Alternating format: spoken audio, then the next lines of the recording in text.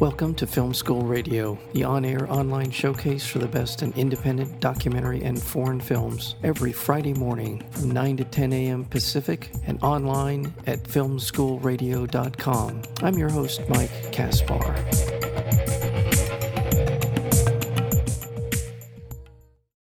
We're joined today by award-winning documentary filmmaker Simon Lorang-Wilmot. He's best known for his first feature documentary film, The Distant Barking of Dogs, a multiple award-winning film that was also shortlisted for Academy Award consideration in 2019, and it also won a Peabody Award.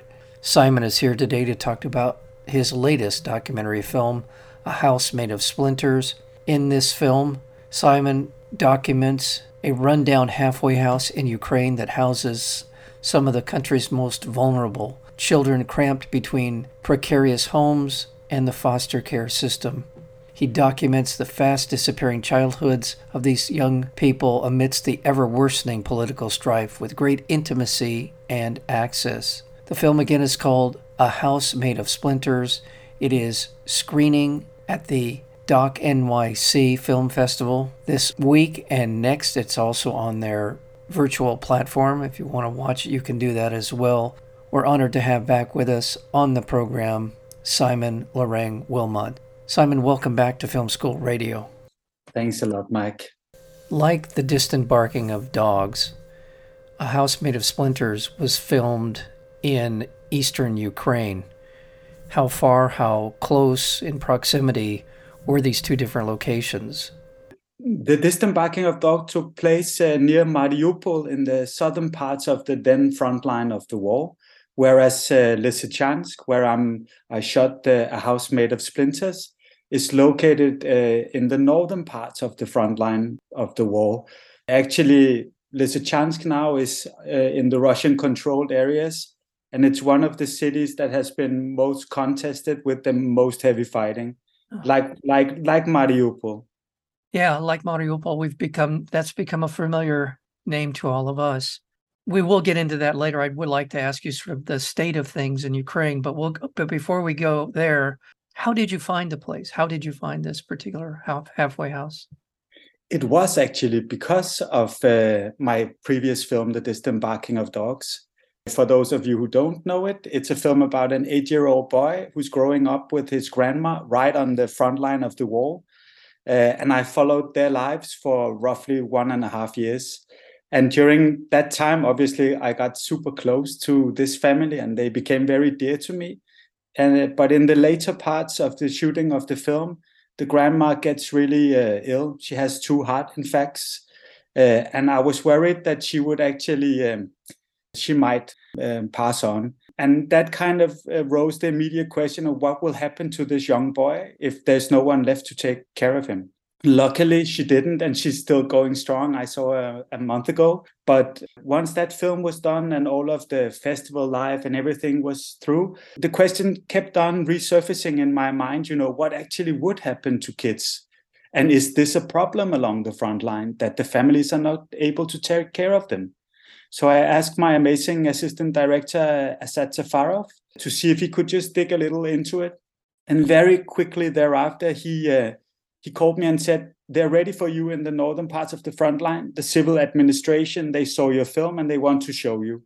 Will you come? And I said, of course. And we went there, he and I, and they were very welcoming and they kind of took us on a tour, the orphanage, so to speak.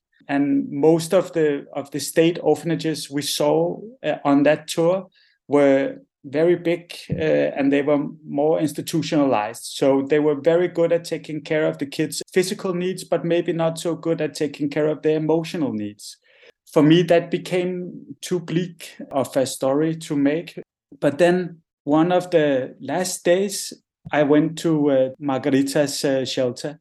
And the second I opened that door, it was like something completely different, It was small and it was worn out, but it has children's drawings on the walls, the kids were running around and screaming and laughing. And in one room, there was a beautiful elderly lady trying to teach some kids piano, even though she probably couldn't play really well herself. And at the end of the hallway, I saw what I would later come to know Margarita. And she was hugging two kids while she was shouting, at some parent in the phone. And there was so much humanity and so much warmth or comfort. I can't really explain it, but I got really curious as to what is it that makes this place so special. And is this a one-time thing because I'm here or I'm just lucky? Or is it like this most of the time? And it turned out that it was. And that's why I decided to stay and see if I could make a film from there. Well, we're better for that you did decide to hang around and document these kids. There are about, I'd say, 4 different kids that we spend more time with over the course of the film. Kolya, Sasha, Eva, and I wasn't sure if it's Polina or Alina. She is actually Alina, but when she gets adopted, they changed her name to Polina.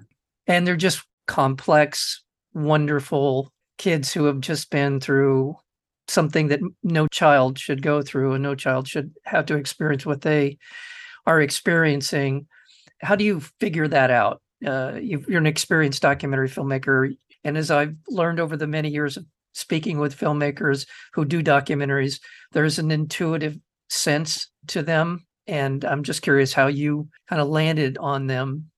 I think, first of all, most of the kids there were really like curious as to who me and Asad were. They thought it was a really welcome distraction, I think, in a lot of ways.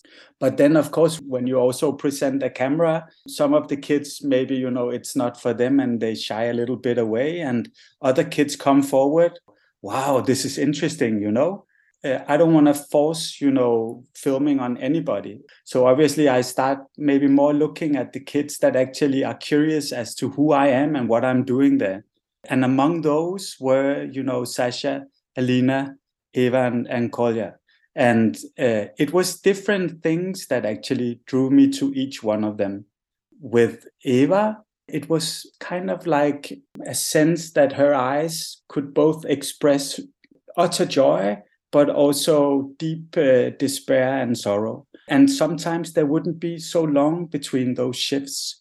And then she was doing cartwheels all the time. And that also became kind of almost symbolic of either she did it because she wanted to get so much happiness out of her body because she couldn't contain it.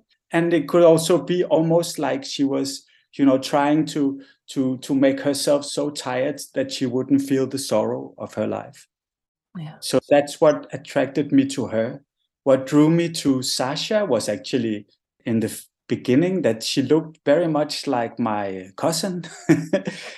And also that when she was brought into Margarita's shelter, contrary to a lot of the kids there, she seemed very much at ease and almost curious as to her surroundings. She seemed like she had her own little world and she was very comfortable in that. So she wasn't crying. She was actually happy and interested in what was going on. But I also noticed she wasn't really reaching out of her bubble. She wasn't inviting anybody in to become friends with her. So that's a mix of a strong child, but also there's something there that was really interesting to me. Well, Simon, let me just real quick.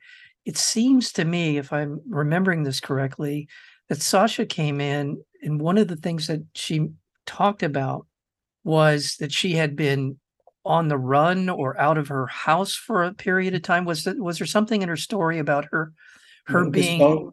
The story of Sasha is actually that she was left alone at home. She's only 10 at the moment, Right. Or at that point in time. She was left several times for days at a time while the mom went binge drinking. When the social workers actually found her, she was doing fairly well, considering. Like, she was making meals for herself. She was spending time doing what she wanted. The only thing that she didn't want or that she wasn't doing was going to school. And that was actually what alerted the social workers to her situation. She's a very capable young child. she felt like an old soul in some way to be there. She seemed to be. But and with Sasha came like Alina, almost as a present from heaven, because that became the girl that she kind of picked out, who she wanted to invite into her life and who she wants to be friends with. Like, she was attracted to her for I don't know what, and those two developed such an explosive and such a weird, like, love-hate relationship. That was so touching for me, actually. Yeah, that was really interesting to watch. The way that they expressed their affection for one another was so childlike. I mean, it was a really interesting thing to watch, because it's hard. It was sort of almost sexual, but it wasn't. There was. To be honest, I see it more like they're fighting constantly because they're so fond of each other, but they haven't been taught how to express affection. Yes. In the correct way, so they do it in their fighting instead. I agree with that. And the one boy that you focus on, Kolya, he has all the energy of a young boy and all of the destructive impulses of somebody who's much older than he is. It's hard not to be fascinated by who he is, because like, he draws attention. He's one of those people who just have a lot of charisma and a lot of willpower and a lot of humor and a lot of acting out. And what really caught my eye in him was that duality, that on one hand, he was acting the hardcore thug who was climbing the hierarchy of much older boys in the gang of the shelter, while at the same time, he was so careful and so loving and so nurturing towards his two younger siblings who was at the shelter with him. And that duality, I thought, was almost, it was magical in a lot of ways, if I can use that word. It's interesting to watch his arc. By the end of the film, he seems to kind of go through all of the things that you just described and then comes out on the other side of it. There's something about where he was when the film ends that was very interesting. The issues that brought these kids there, the disruption in the social fabric of Ukraine, whether it be by alcoholism, unemployment, the war, the ongoing conflicts that were all a part of this. How do you assess their coping in this crazy, very uncertain world that they live in? Well, first of all, I think it's very important to say that obviously I didn't assess that alone. From the very beginning, we formed a very close partnership with the caregivers and the psychologist and the civil administration. All through the film, we've been continuously discussing what scenes would be okay and how to, for our sakes, also to put the right certain amount of boundaries to the kids and how to show them the respect and the trust that they need also. So it's been in a very close collaboration with the amazing caregivers of the place. And we've been doing it, step by step, very slowly. With the kids, on a more, human aspect of it, I think it's that I spend so much time with them and I'm really interested. I have kids the same age and I love hanging out with them. And I really like hanging out with these kids also. And I'm curious to their dreams and to their fears and their hopes and their stories in general, I think that combined with, very early on, we told them, if you don't want to be filmed, just walk away or show me your hand or say stop or something. And I will stop filming, And when they would do that, obviously I would stop. Showing them that I'm true to my word and that I actually mean what I say and I do what I say, I think creates a relationship where they feel that they can trust me and where I'm welcome more maybe as a friend or as support when the more raw emotional scenes happens in their life, as they inevitably must. I try not to be too greedy either about scenes like this. So as soon as I feel that, okay, this is enough for me, I might put down the camera and be a friend to them instead, I want to remind our listeners we're speaking with the director of a incredible documentary film called A House Made of Splinters. That would be Simon Lorang-Wilmont. one of the tells for me, someone who's watched a lot of films, to gauge sort of the comfort of the people that you're filming, the kids you're filming, is rarely, if ever, do they look at the camera when they're in the midst of whatever they're doing, whether they're interacting with somebody in their friends or running around. And that for me, and it's just sort of from a filmmaking perspective, that level of comfort that they had, seemingly not conscious of the camera. How do you become unseen? You mentioned the comfort level the kids have with you, but is there anything that for filmmakers who are sort of looking to do this kind of a documentary film, what are the sort of things that you should try to do to not be seen? You should be patient and you should be prepared to face a lot of obstacles. But what you really have to do is constantly question yourself whether or not the kids are acting by their own will, or are you wanting them to do something, or are they wanting to do something themselves? Because what I quickly learned during the recent films was you can't get kids to do something that they don't want to do and still, make it real in some kind of way, But the beauty of kids is also that if it's something that they're really into, or that something that has an emotional effect on them, either happy or sad, it's like reading a good book. You forget your surroundings, but you go for what is in your will, so to speak. You follow your own will. Yeah. I don't know if I'm making really much sense, but I understand. It's a little bit difficult to explain in English. Well, you see it in the film. Another thing about this film is, by the way, the film is called A House Made of Splinters. The contrast between the interaction in a group of boys and the interaction with a group of young women, and how very different it is, how cooperative women are when they tend to play together in a group activity. They're dancing together, they're blowing bubbles together. Then you contrast that with the boys, and they're punching things and they're running around and they're punching each other. It's just, I mean, I know it's developmental. I know it's just sort of it's the socialization part of growing up, but it's just so stark to see it in this film.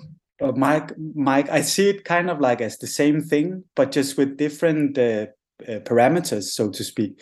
In both scenes, it's a question of deciding a hierarchy in the group.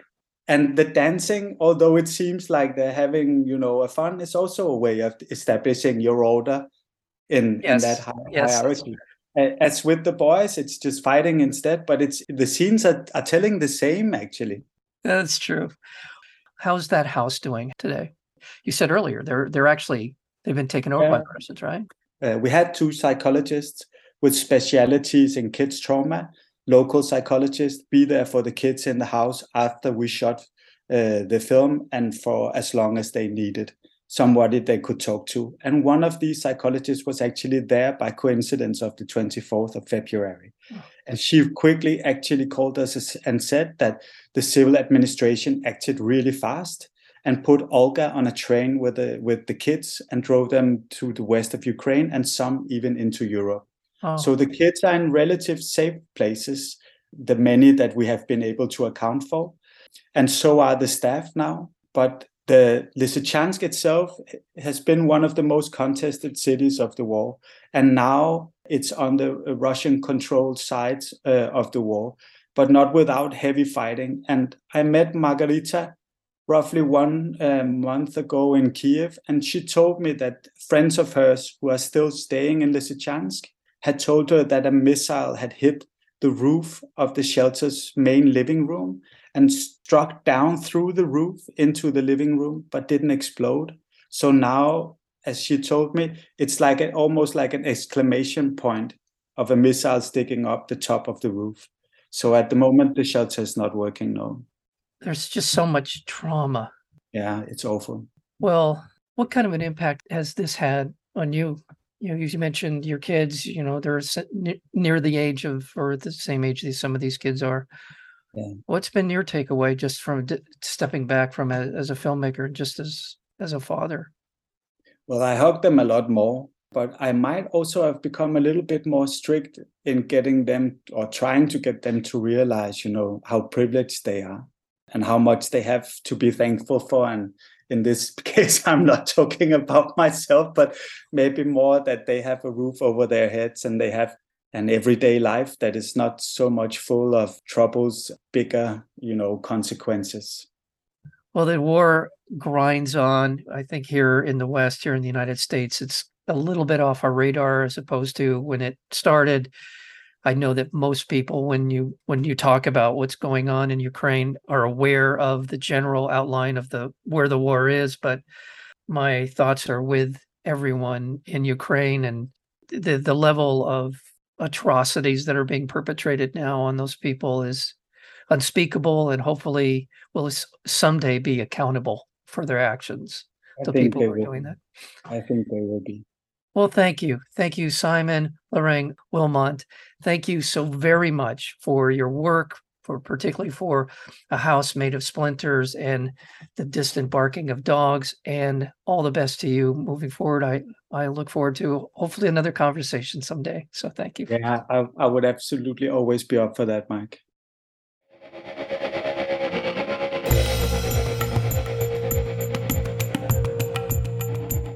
You've been listening to Film School Radio, the on-air online showcase for the best in independent documentary and foreign films. You can find out more about the program at filmschoolradio.com. I'm your host, Mike Kaspar. Thank you for tuning in, and we'll see you next week with another edition of Film School Radio.